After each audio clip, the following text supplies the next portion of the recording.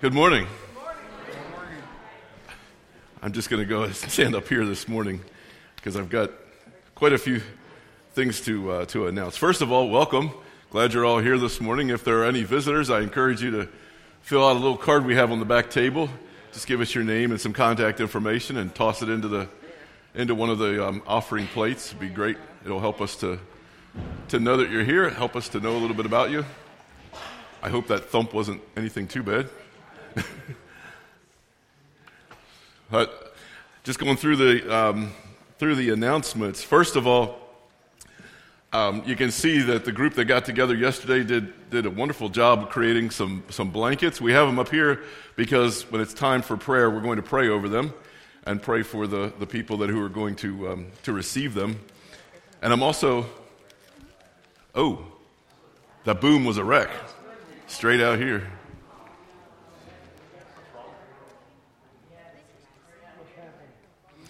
So we'll have something else to pray for as well.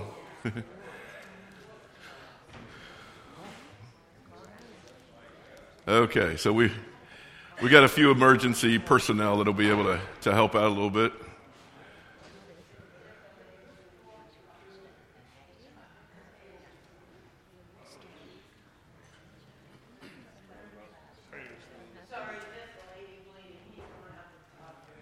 Yep. Okay. All right, so that's why God puts certain people in certain places. We're able to provide some help this morning, so we'll pray that. Well, let's go ahead and pray right now. You know what? Let's just. We don't know what's going on there, but let's pray. It just happened right in front of us, so we can't ignore it. Let's pray. Well, Father, you know what's going on. We don't. We know that somebody's hurt. We know that something has happened that wasn't supposed to happen, and so Father, we pray that you'll guide everyone through this safely, that there won't be any kind of complications that make it even worse. We pray that traffic will slow down and that people will get by without causing any more injuries. We pray that Jeff might be able to help out as he rushes out there to help, and that others will get here and we'll be able to take care of those who were involved in the accident. It's in your hands, Father. We just ask you to provide whatever's needed. In Jesus' name. Amen. Well, I was saying, we've got these blankets. There we go. I'm back. We've got these blankets. They did a great job. We're going to pray for them later. But I also want you to just kind of make a mental note that they're going to do this again on February 8th at 1 o'clock. So if you just want to kind of make a little mental note, I did see that there is a sign-up sheet out in the lobby. So you can get information from there if you need it. So, okay, a little hectic here this morning.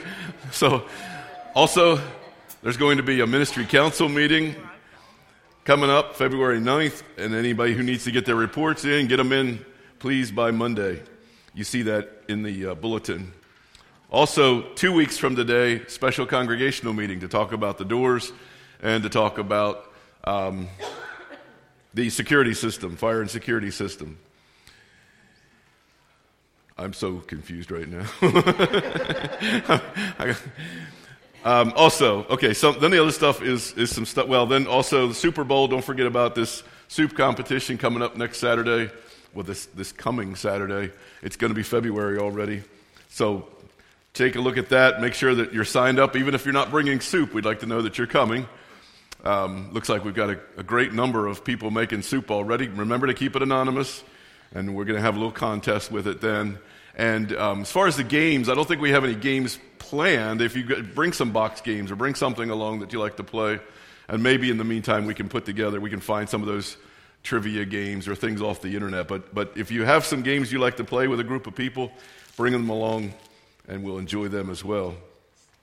Then this stuff that's got my name attached to it. I want to meet with the youth, the children and the youth at Dairy Queen. It's the best place I could find to gather for. Well, actually, I wanted to go there anyway.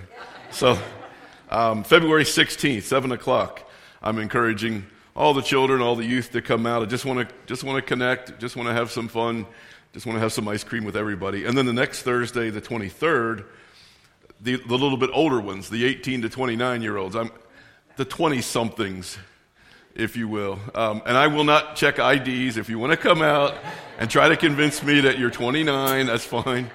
But no, we'll just. I just want to reconnect. A lot of those, and I mentioned in here, as I started to make a list of people that the people that would be in that age group. There are a lot of them that when I was here the first time, they were youth at the time, and they've grown up, and I just kind of like to know how their lives are going. So if you want to pass the word, and I'm going to try to get an invitation out. That's why I've been asking some birth dates and some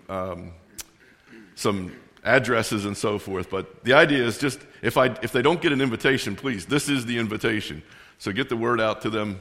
I'd like to have an opportunity to meet with them and just catch up with them, and then see where we might go from there. I'll be totally transparent, and I would like to hopefully form some sort of a group that would be interested in meeting on Sunday mornings or as a Sunday school class, or even just meet occasionally as a small group, and it doesn't have to be here, but wherever they want to go with it. And if it just stays just a social gathering every 2 or 3 months, that's fine too.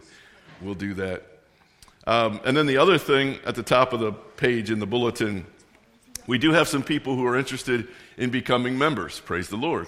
And so I'm going to have what I want to do is have a class with those people, and I want to open up the class. I want to open it up as an invitation to everybody. This class will be an opportunity for them to learn about what the denomination believes. What do we believe as a church? Because they're going to stand up here, and I'm going to ask them some questions. Do you believe this? Do you believe that? And they're going to say, I do. Well, I want them to know what they're saying I do to, So, but it would be an opportunity for any of you as well who don't know, who might not even understand exactly what we believe and so forth. So, you're invited.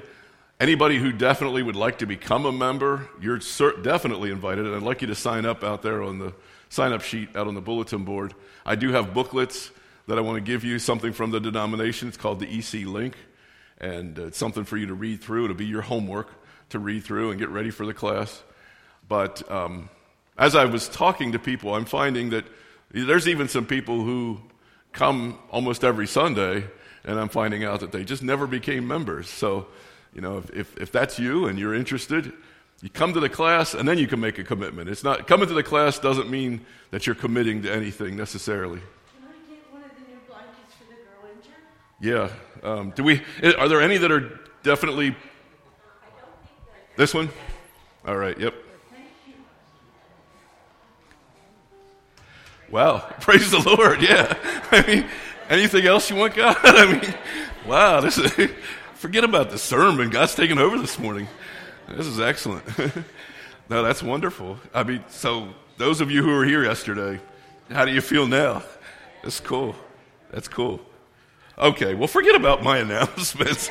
Let's just praise this wonderful God. Let's pray. Well, Heavenly Father, we're here this morning to praise you, and you're just giving us all kinds of reasons to recognize, hey, we live in a broken world, but hey, we're here to help each other and to live together and to praise you in this broken world. We know that you're going to take care of it. You're taking care of this small problem this morning. Well, it's a big problem for those that are involved. But I mean, as far as the whole world is concerned, you're taking care of this for them this morning, and you're taking care of the whole world, and you're taking care of our future. And so, Father, we're very thankful for that. We're grateful, and we're here this morning to honor you. We just pray that your Holy Spirit would be in this place this morning. We already feel it. In Jesus' name, amen. I encourage you, would you stand, please, and praise band and singing our praises.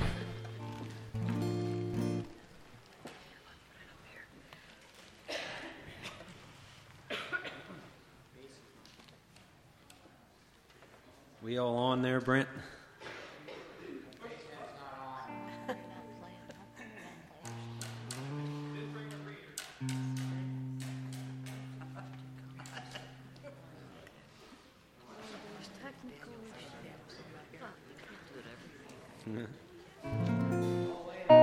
Please stand by.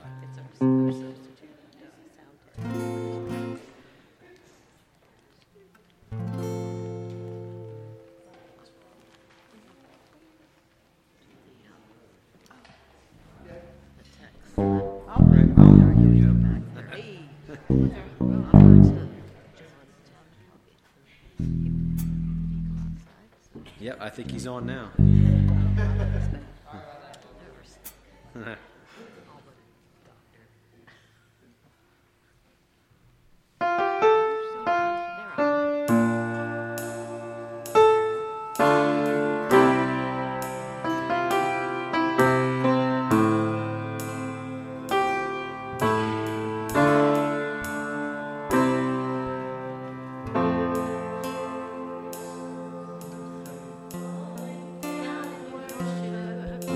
To sing the song of ages to the Lamb,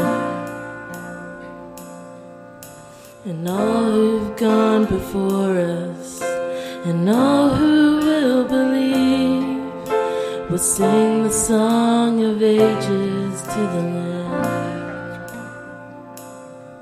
'Cause your name is the highest, your name is the greatest, your name stands above them all thrones and dominions, all powers and positions, your name stands above them all, and the angels cry, holy, oh creation cries, holy, you were lifted high, holy,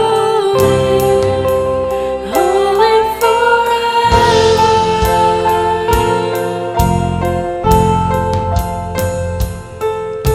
And if you've been forgiven, and if you've been redeemed, sing the song forever to the Lamb. And if you walk in freedom, and if you bear His name, sing the song forever to the Lamb. We'll sing the song forever and amen, and the angels cry, holy, oh creation cries, holy, you were lifted high, holy, holy forever. Hear your people sing, holy, to the King of Kings, holy, you will always there, holy, holy forever.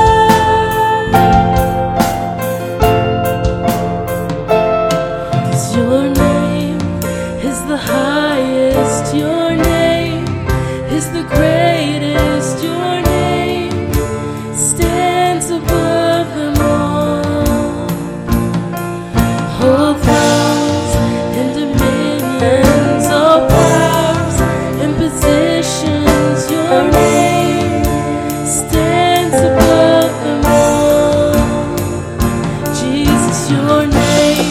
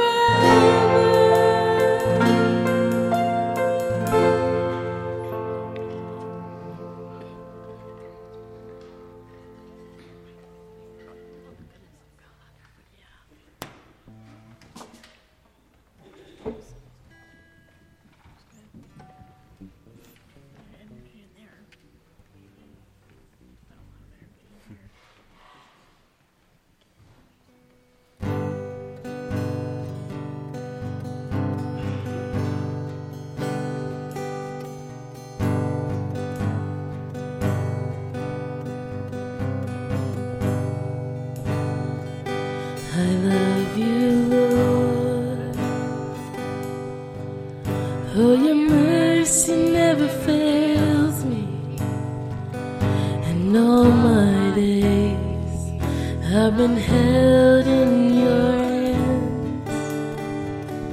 From the moment that I wake up until I lay my head, oh, I will sing of the goodness of God. And all my life you have been faithful, and all my life you have been so good. With every breath that I am able, oh, I will sing of the goodness of God. I love your voice. You have led me through the fire and the darkest night. You are close like no other. I've known you as a father, I've known you as a friend, and I have lived in the goodness of God. And all my life you have been faithful, and all my life you have been so good. With every breath that I am able, oh, I will sing of the goodness of God. And all my life you have been faithful, and all my life you have been so good. With every breath that I am able, oh, I will sing of the goodness of God. Your goodness is running after, it's running after me. Your goodness is running after, it's running after me. With my life laid down, surrender now, I give you everything. 'Cause your goodness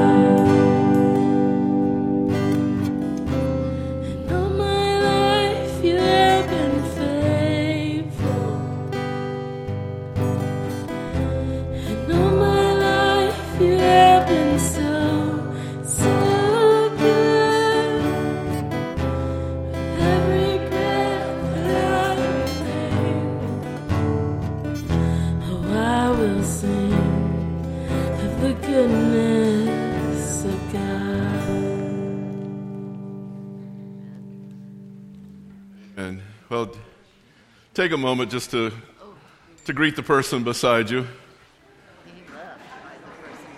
or behind you.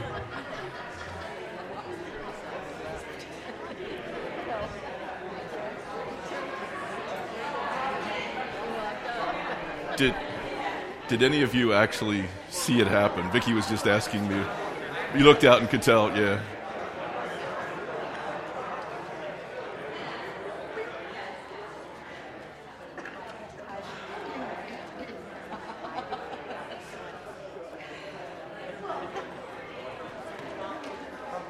Hey, Tony. You're rocking around here. I know. Some people do. Yeah. Oh, 2 great songs. Wow. It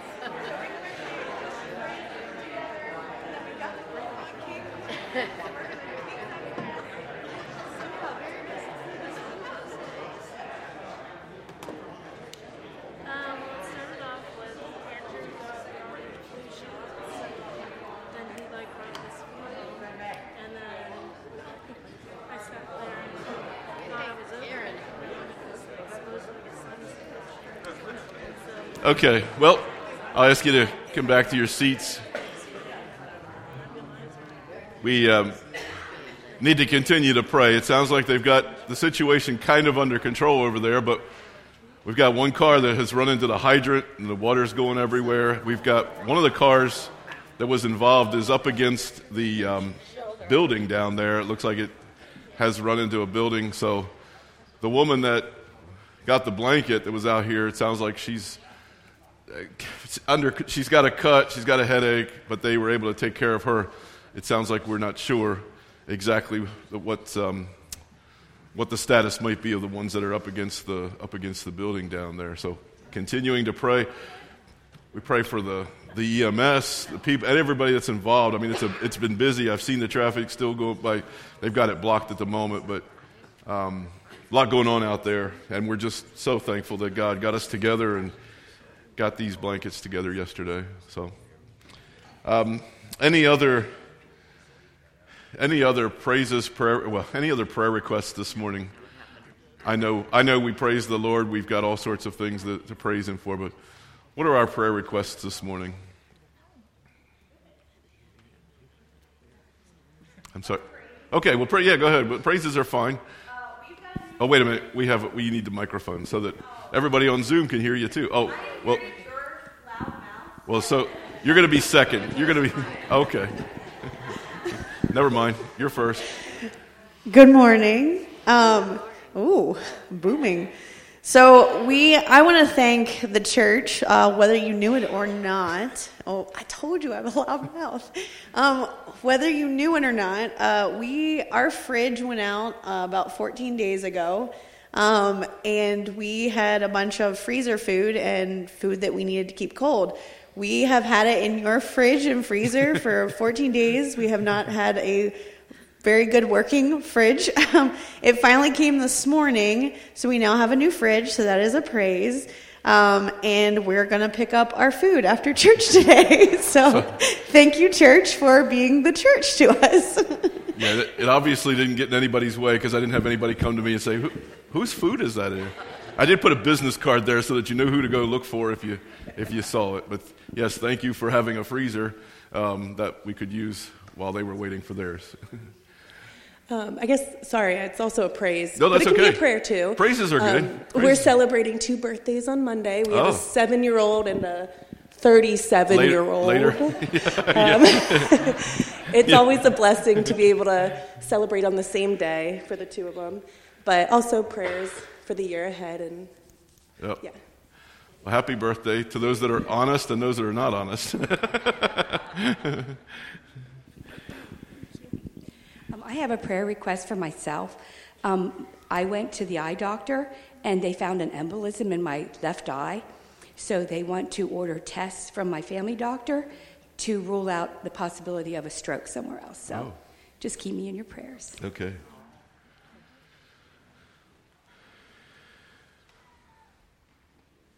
Any others?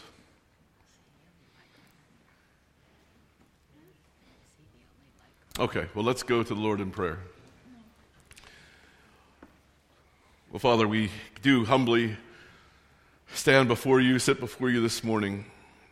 First of all, to thank you for giving us a new day. We know that every day is a gift from you, and so, Father, I thank you, and I pray that we will use it in a way that honors you. We pray for those among our family here, our church family, who are going through pain, going through anguish, going through physical healing, preparing for surgeries, whatever the situation might be. We pray especially for Crystal and what she just brought up with this embolism. Father, we pray that you'll allow those doctors to identify it specifically, know exactly what they're looking for, clarify it for them so they know exactly how to take care of it. We also pray for Gary as he's home, and just pray for his comfort and strength. And I pray for comfort and peace for all those who, as I said, are dealing with all sorts of physical, mental, emotional issues this morning. Father, we thank you for gathering us yesterday, gathering these people who worked so quickly and so hard on these blankets. They did it with love, and we're able to share that love with someone already this morning. Father, I pray that every time she holds that blanket and uses it for warmth, she'll feel your love. And I pray, too, for these blankets that are still here as they are going out to some that we've already identified, and I pray that you'll help us to identify where each and every one should go. And again, I pray that when they wrap these blankets around them, that they'll feel your arms being wrapped around them. They'll feel the love that came through us from you. Father, we thank you for the way you provide for us. We thank you for the income that we receive during the week, and we give a portion of it back now. We pray that you'll accept our offering and that you'll bless it and use it in whatever way you see fitting. And we pray it in Jesus' name. Amen. I obviously had no idea that something like this was going to happen, but I think I'm going to ask you to join me in singing our first hymn, Sweet Hour of Prayer. And I want you to keep those people in mind as we're singing this morning. Hymn number 444.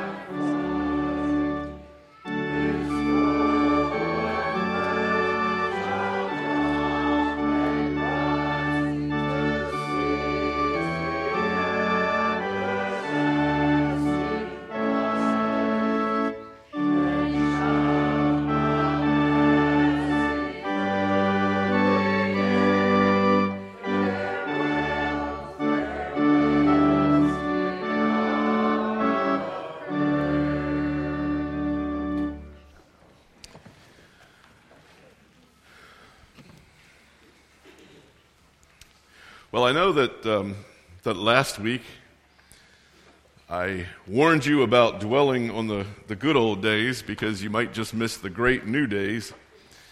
But I am going to ask you just for a minute to go back in time with me, just briefly,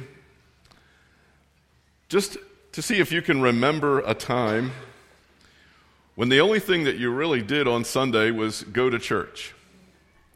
Wasn't that long ago, was it? I mean, we like to think it's not that long ago because we don't want to think that we're that old, but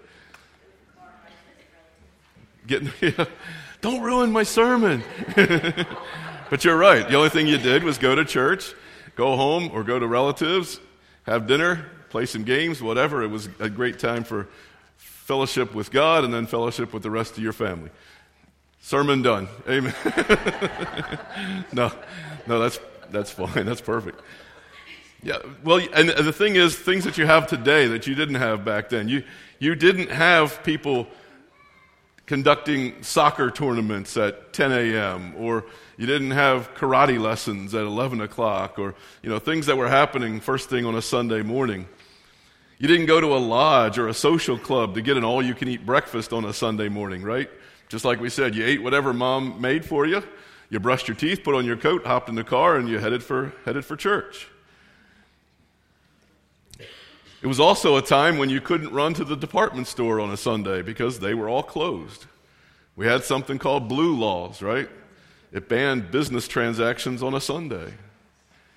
There are still two very well-known businesses who are closed on Sundays. You're very familiar with them, Hobby Lobby and Chick-fil-A. And Chick-fil-A, it seems like whenever we're traveling and we're on the highway and we want to go to Chick-fil-A, we remember, today's Sunday, we can't go. But I appreciate the fact that they are still closed. On Hobby Lobby's internet homepage, they claim to be committed to several different things. They have a couple of different bullet points, but I picked out two of them. They say they're committed to, number one, honoring the Lord in all we do by operating the company in a manner consistent with biblical principles. And one of the other bullet points says that they're committed to providing a return on the owner's investment, sharing the Lord's blessings with our employees, and investing in our community. And if you look at Chick-fil-A's website, they have a corporate purpose printed there, and it says their corporate purpose is to glorify God by being a faithful steward of all that is entrusted to us and to have a positive influence on all who come into contact with Chick-fil-A. So you've got these two major businesses, two highly visible companies that are talking about honoring the Lord, sharing the Lord's blessings, glorifying God. And one of the ways that they do that is by making a commitment to be closed on Sunday. I would say that they're probably making a commitment to keep the Sabbath day holy. So how about you? What commitments have you made in order to keep your Sabbath day holy? And what I'm really asking in my best Samuel L. Jackson way is, what's in your Sabbath? Do you have any specific restrictions for your Sundays? I remember growing up with a rule that we couldn't do any work, and of course that's what the commandment says, but my parents had a way of defining that. We weren't allowed to, and they used the phrase, till the soil. We weren't allowed to till the soil. We couldn't dig up anything. We couldn't dig up any potatoes from the garden. We couldn't plant any flowers in the flower garden, that sort of thing. We weren't supposed to do anything other than play that might cause us to work up a sweat. So if a light bulb went out, you could do that because that doesn't take much effort. But if for some reason it's stuck or it requires some extra energy and you feel like now it's starting to become frustrating, nope, just leave it for the next day because now it's becoming work.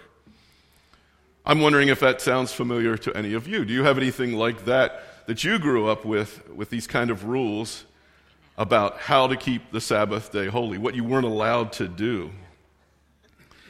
And as I think about it, I certainly remember them as good memories. I remember those types of things being enforced, and it meant then that on Sundays, mostly all we did was go to church, go home, have lunch, and then go to Grandma and Grandpa's house or something like that. And that's fine. That's wonderful. It works out great. But as far as all these don'ts, what you can't do, and I remember one day as I was more of a teen, and I saw the pastor's wife outside planting flowers, and of course, all of those memories of rules and restrictions came rushing back, and she's not supposed to be doing that. But I don't really think that's what God had in mind when he commanded us to keep the Sabbath holy.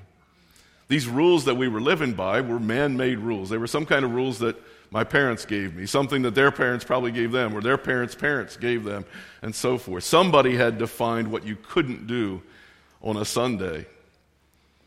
And actually, that's the kind of thing that we're going to see Jesus confronted with this morning in our scripture text. As I mentioned last week, we're going to follow Jesus through the book of Luke, and today we find him taking a walk with his disciples. But they get stopped. They get stopped by the Pharisees for allegedly breaking a Sabbath law. And so our text this morning is coming from Luke chapter 6, and we're going to be looking at verses 1 through 11. But starting with the first verse. One Sabbath, Jesus was going through the grain fields, and his disciples began to pick some heads of grain, rub them in their hands, and eat the kernels. So I'm going to ask you to just kind of picture yourself. We're all going to be walking with the disciples. We're all walking through this grain field, and all of us are going to grab a little bit of grain, and we're going to pick some heads of grain, rub them in our hands, and we're going to eat the kernels. Now, we're walking through somebody else's grain fields, aren't we? And we're eating somebody else's grain. Do you think that's the problem? Is that what the Pharisees are going to get all upset about? Well, it's not really the problem. Actually, it's okay according to the law. If I look at Deuteronomy, we're given the rule that if you enter your neighbor's vineyard, you may eat all the grapes you want, but do not put any in your basket. So you can walk through, you can pick a few grapes, snack on them, just don't harvest them. Don't collect a whole bunch in your basket. Right behind it says, if you enter your neighbor's grain field, okay, this is the one that applies to us today, you may pick kernels with your hands, but you must not put a sickle to their standing grain. Again, you can walk through, you can get a snack, but just don't do any harvesting. Don't take a sickle to it and carry a whole bunch of it home. So what we're doing by walking through this grain field, grabbing these heads of grain, what we're doing is perfectly legal according to God's law. So let's just keep walking. Verse 2 says, some of the Pharisees asked, why are you doing what is unlawful on the Sabbath? What are we doing unlawful? We just checked the rule book and it said that what we were doing was okay. Well, it's not that we're doing something unlawful and it happens to be we're doing it on the Sabbath. It's more that what we're doing is unlawful because we're doing it on the Sabbath. The Pharisees have something they call the Talmud. It's a commentary. It's a little bit like the commentaries that I have in my library. I just grabbed one, the smallest one I could find. Just the idea is it gives us a couple of verses and then it tells me their translation, their interpretation of what those verses mean. The same way with the Talmud. The Pharisees have put this commentary together to help the common Jews understand what God must have meant when he gave his commands or he gave any kind of a rule. So, for instance, God has given us the commandment to remember the Sabbath day by keeping it holy. 6 days you shall labor and do all your work. But the seventh day is a Sabbath to the Lord your God. On it you shall not do any work, neither you, nor your son or daughter, nor your male or female servant, nor your animals, nor any foreigner residing in your town. For in 6 days the Lord made the heavens and the earth, the sea, and all that is in them, but he rested on the seventh day. Therefore the Lord blessed the Sabbath day and made it holy. Now that happens to be the largest commandment, but it's really still fairly simple, right? Don't work, you should rest. Everybody in your family, all your animals, all your relatives, everybody should rest. So it's very simple, but apparently it was too simple. The Pharisees thought that it needed to be explained in a bit more detail. So their Talmud, their commentary, has 24 chapters that describe violations on the Sabbath. 24 chapters telling the Jewish people what they shouldn't do on the Sabbath. For instance, there were rules in there about not carrying anything that weighs more than a fig. Now, I don't know exactly how much a fig weighs, but it's not much, so I have a feeling anybody who has glasses, jewelry, carrying a Bible, how about your cell phone? You're all violated this morning. You all have created a violation of the Sabbath this morning. Here's another interesting rule that they had. Since you're not supposed to work, and they considered walking a long distance to be work, the Pharisees determined that you couldn't walk more than 2,000 cubits. That's about 2,000 steps, or the equivalent of about a mile. So they're saying that you couldn't walk beyond a mile. Up to that point, I guess it's just a leisurely hike. But after 2,000 steps, now it's work. You can't go past that. But it's almost as if they realized how ridiculous the rule was because they created a loophole. They have defined home as the place where you eat. That makes sense, right? But what you can do the day before the Sabbath is take some food, put it in a bowl, and you could walk out to the 1,999th step, and you can set that bowl down so that now tomorrow, when it's the Sabbath, I can walk out to that bowl, eat from the bowl. Now that's the place where I eat, so that's home. So I get another 2,000 steps. So if Aunt Sally lives 1.5 miles down the street, that's how I can take care of getting to her place on the Sabbath. Now, I guess I have to stay there until the next day, but this is just the kind of stuff that they had set up that were, to us, it sounds like ridiculous restrictions, but then, like I said, they found ways around them. I got one more for you, then we'll get back to our story. One of the other things that you weren't allowed to do on the Sabbath was carry wood. Now, that doesn't sound so bad. If you knew you needed wood, just go get the wood the day before, bring it into the house, and it's there. You're not going to carry any wood. But guess what happens if on the Sabbath you put your hand on something, and you happen to get a splinter, a wood splinter? Well, now you can't extract that splinter because that's work. And technically, by their rules, if you're around, you're now carrying wood. You're done. And I'm not making this up. I'm reading this out of commentaries. You're done. Now, this part I'm making up, but I guess you just have to kind of like hunker down and wait for a Gentile to walk by or something, to help you out. Or a real good Samaritan happens to go by. But all of this stuff, like I said, sounds ridiculous. Now, we know, as I said last week, this is all out of their zeal, out of their desire to be pious. They want to make sure they're doing it right. Just go overboard, in an effort to make sure they're overly cautious. Now, there's one more. It relates to this morning's text. The Talmud also defines certain violations regarding the harvesting of grain on the Sabbath. Let me read those to you. Now, there's 3 of them. So, the first violation regarding the harvesting of grain is reaping. Severing a plant from its source of grain was allowed.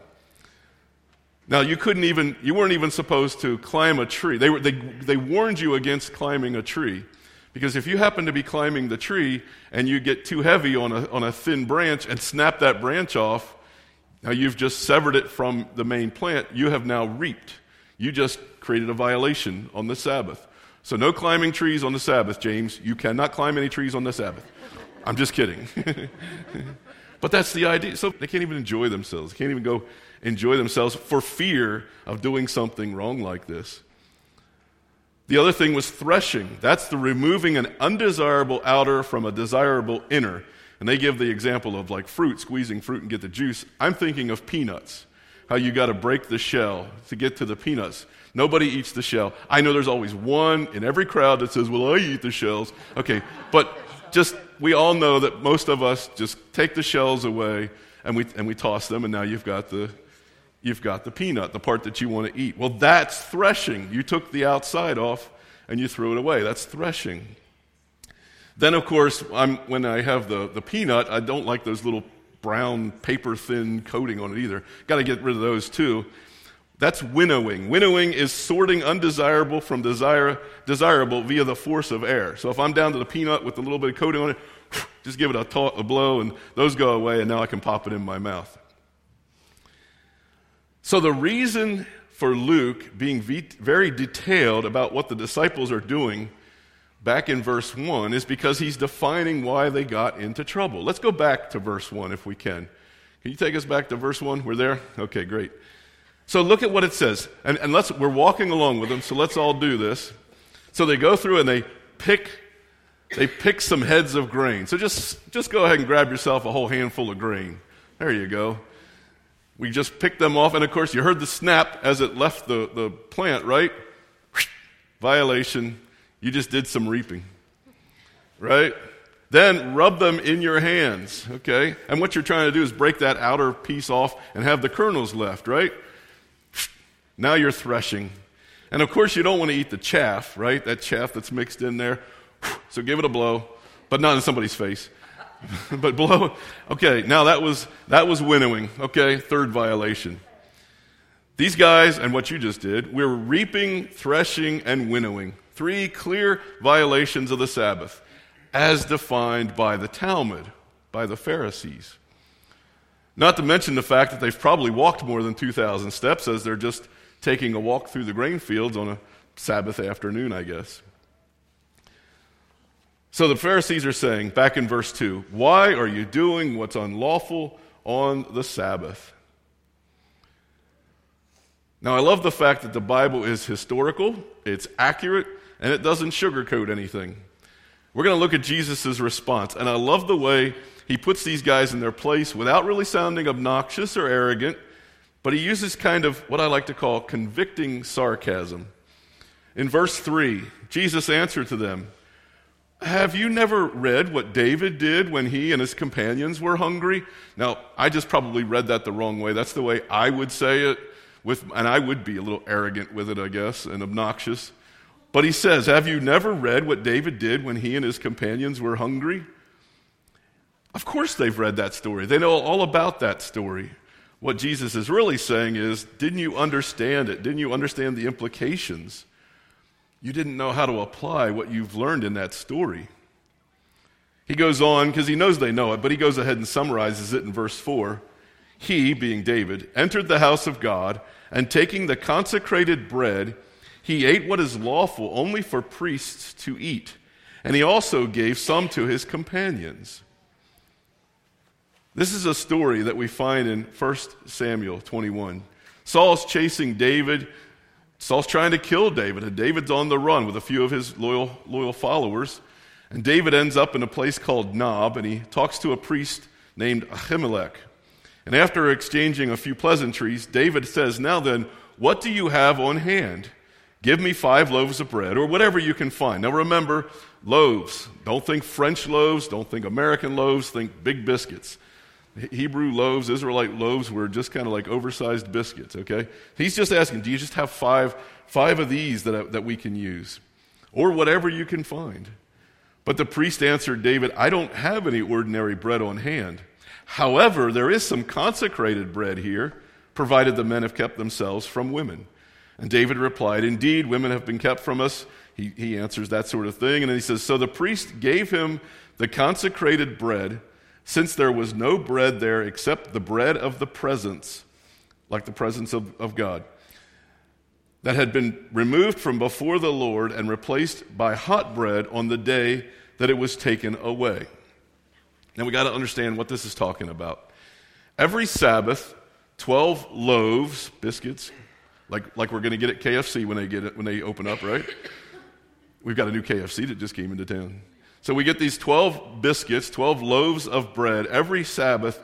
They come to the temple, and they get placed on a special table, the table of presence.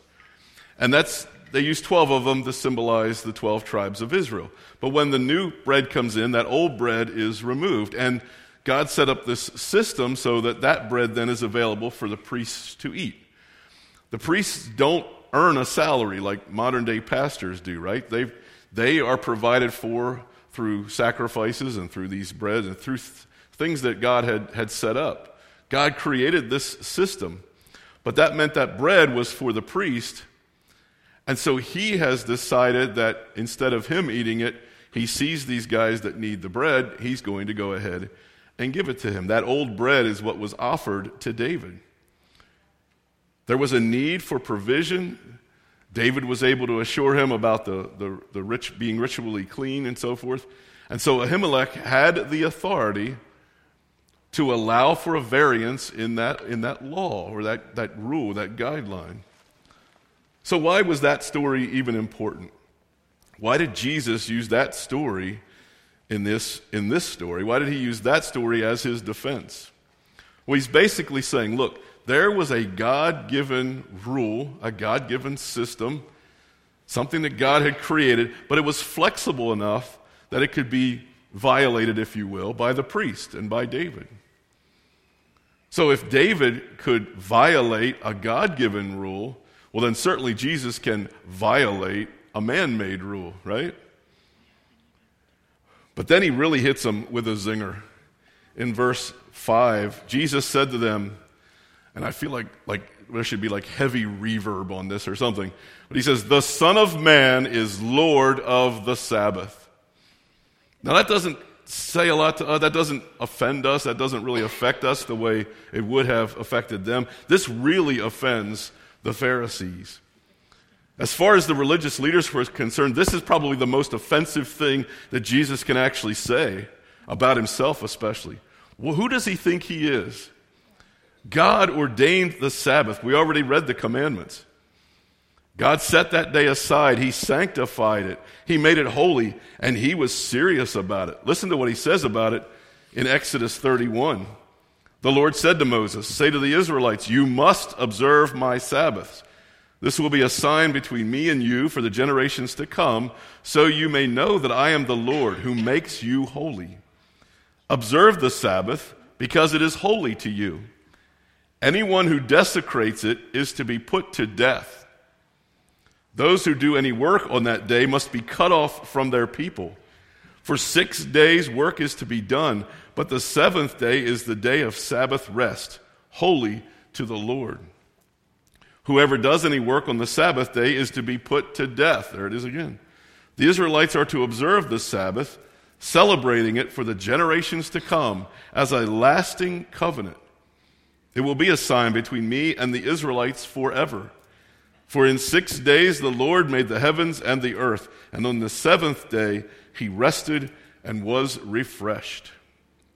God is the Lord of the Sabbath. It's always been God who laid out the Sabbath law. So the Pharisees are thinking, for this guy Jesus to claim to be the Lord of the Sabbath, it means he's claiming to be God. And that means one of two things. Well, either he is God, or he's an extreme blasphemer. I don't know if you've ever heard the way C.S. Lewis puts it, but when he's talking to us and we talk about how Jesus couldn't have been this miracle worker, he was just a man who was a good moral teacher. C.S. Lewis puts it this way. He says, a man who was merely a man and said the sort of things Jesus said would either be a lunatic on the level with the man who says he is a poached egg. And I kind of had to laugh when I was reading this. If C.S. Lewis knew what people were identifying as, we're not far from poached egg. But he says if a man said the sort of things Jesus said, he'd either be a lunatic on a level with the man who says he's a poached egg, or else he would be the devil of hell. You must make your choice. Either this man was and is the Son of God, or else a madman or something worse. You can shut him up for a fool. You can spit at him and kill him as a demon, or you can fall at his feet and call him Lord and God. Unfortunately, the Pharisees pursued the option of killing him as a demon. So as we read on, we see another example here then, another account of Jesus violating the Pharisees' Sabbath rules. And I'm going to read verses 6 through 9. So on another Sabbath, he went into the synagogue and was teaching, and a man was there whose right hand was shriveled. The Pharisees and the teachers of the law were looking for a reason to accuse Jesus. So they watched him closely to see if he would heal on the Sabbath. But Jesus knew what they were thinking, and he said to the man with the shriveled hand, "Get up and stand in front of everyone." So he got up and he stood there. Then Jesus said to them, the Pharisees, "I ask you, which is lawful on the Sabbath, to do good or to do evil, to save life or to destroy it?" What can they say? If they answer one way, they're condoning what he's doing. But if they answer the other way, they condemn what they're doing. And I think this is probably the best place to kind of go off script and deal with what just happened this morning. It's a perfect example of what Jesus is talking about here. Yeah, we were all sitting in here. It's our Sabbath. We're worshiping. But something happened that required need. The people that rushed out there to help didn't start to take a step and say, "Oh, it's the Sabbath. I can't do any work. I can't carry a blanket over. I can't rush out with first aid kit." No, this is it's perfect of what he's talking about. Where there's a need, you take care of the need, regardless of what day it is. So he asks them, what's lawful to do on the Sabbath? To do good, to do evil, to save life, or to destroy it? They don't know how to answer because they're trapped. So what do? They don't do anything. Mark's account of the story says, "But they remained silent." And that's kind of hard to believe. You're in this synagogue with Jesus and his disciples, probably quite a few followers, plus the Pharisees, plus curious onlookers. The place is full of people, and Jesus has asked somebody come forward that has a shriveled hand, and people are probably starting to whisper, murmur at that point, and the synagogue is kind of built like this, where the voices carry, and it's just going to be kind of this low murmur kind of stuff going on. And he asked this question to the Pharisees, and I bet it was dead silent. I bet you could hear a pin drop. People were anxious to hear what these guys were going to answer. What were the Pharisees going to say? But the Pharisees have found themselves in a verbal trap. So Jesus he kind of answers for them in a way. He goes ahead. He says, in verse 10, he looked around at them all, and then he said to the man, "Stretch out your hand." He did so, and his hand was completely restored. Boy, Jesus has some nerve. The man's right hand was shriveled, sure, but that's not life-threatening. Jesus could have waited. This didn't have to happen on the Sabbath, did it? So why did he do it? Was he just trying to make the Pharisees mad? Was he just trying to prove a point to them? No. It was because the need was there, just like I said. We didn't have people run out and say, "Look, if you're still here tomorrow, I'll be able to help you out. I'll come and give you everything that you need, but I can't do it today because it's Sunday. This is my Sabbath." No. The need was there. Jesus was there. So the answer was there. The healing was there. It was to be done right now. And that situation, and really the situation that God put in front of us this morning, demonstrates that God puts a high priority on showing mercy. God is compassionate. He wants us to be compassionate. He wants us to help others, regardless of what day it is. Jesus dedicated himself to serving others in need, and he expects the same from us.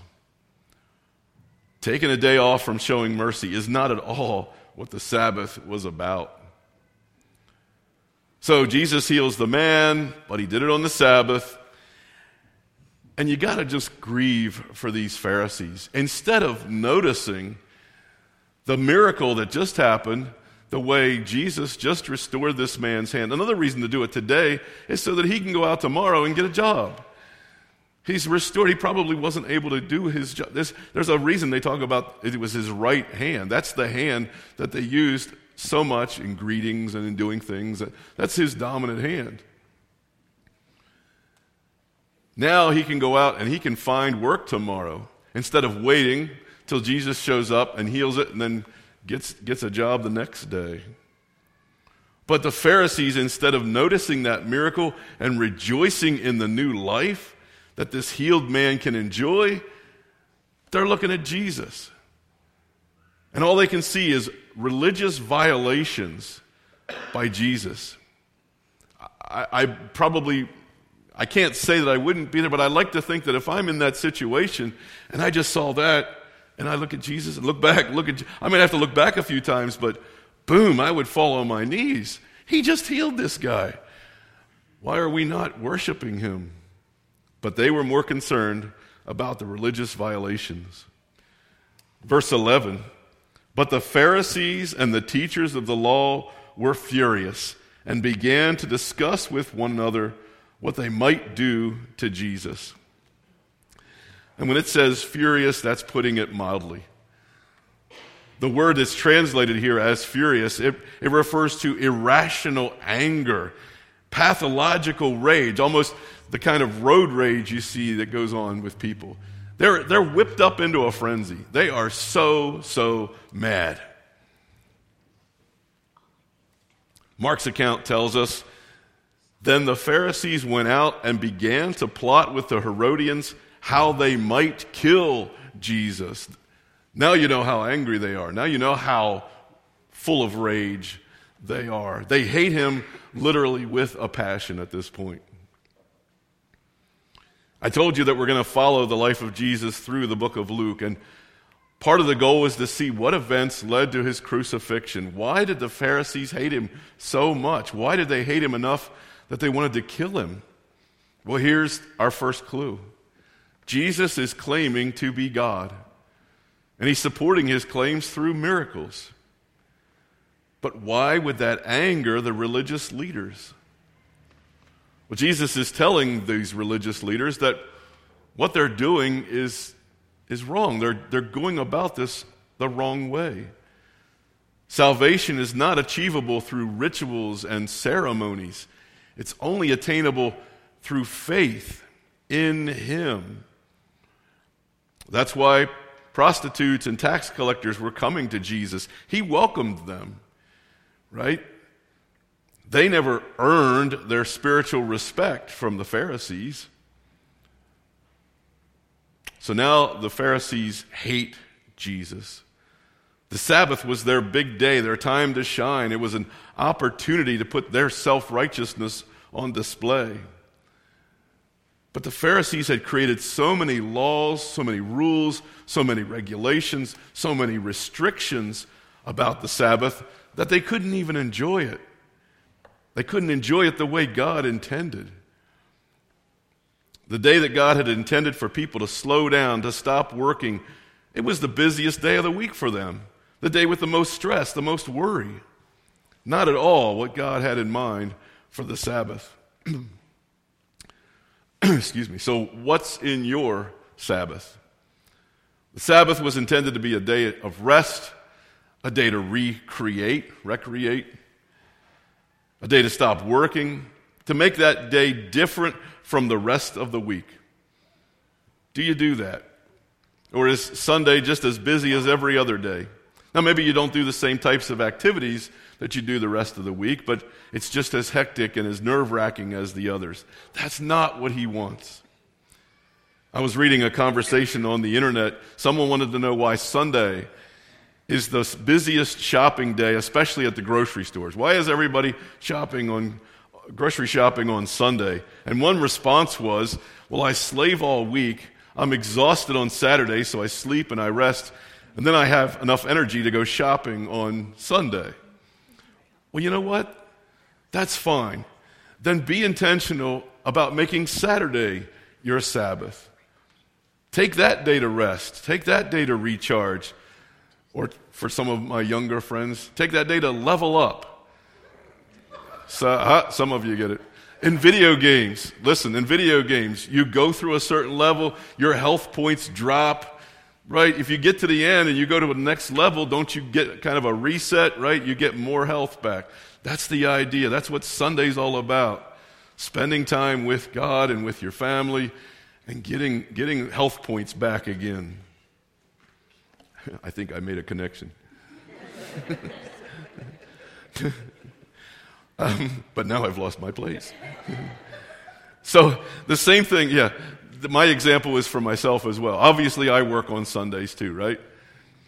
So I take Tuesdays as my Sabbath. You know that I have off on Tuesday. Tuesday is a day to slow down, not do any church business. Now, I don't mind hearing about somebody that goes into the hospital, or, I want to know about that kind of stuff, but I'm not going to take care of any business, any church business on a Tuesday. But our Sabbath isn't just about taking it easy. That's a large part of it. But don't forget about God. Make it a day that you spend some time with Him. Otherwise, those health points aren't going to be 100%. Remember a couple of weeks ago we talked about being perfectly healthy, and spiritual health was a part of it as well.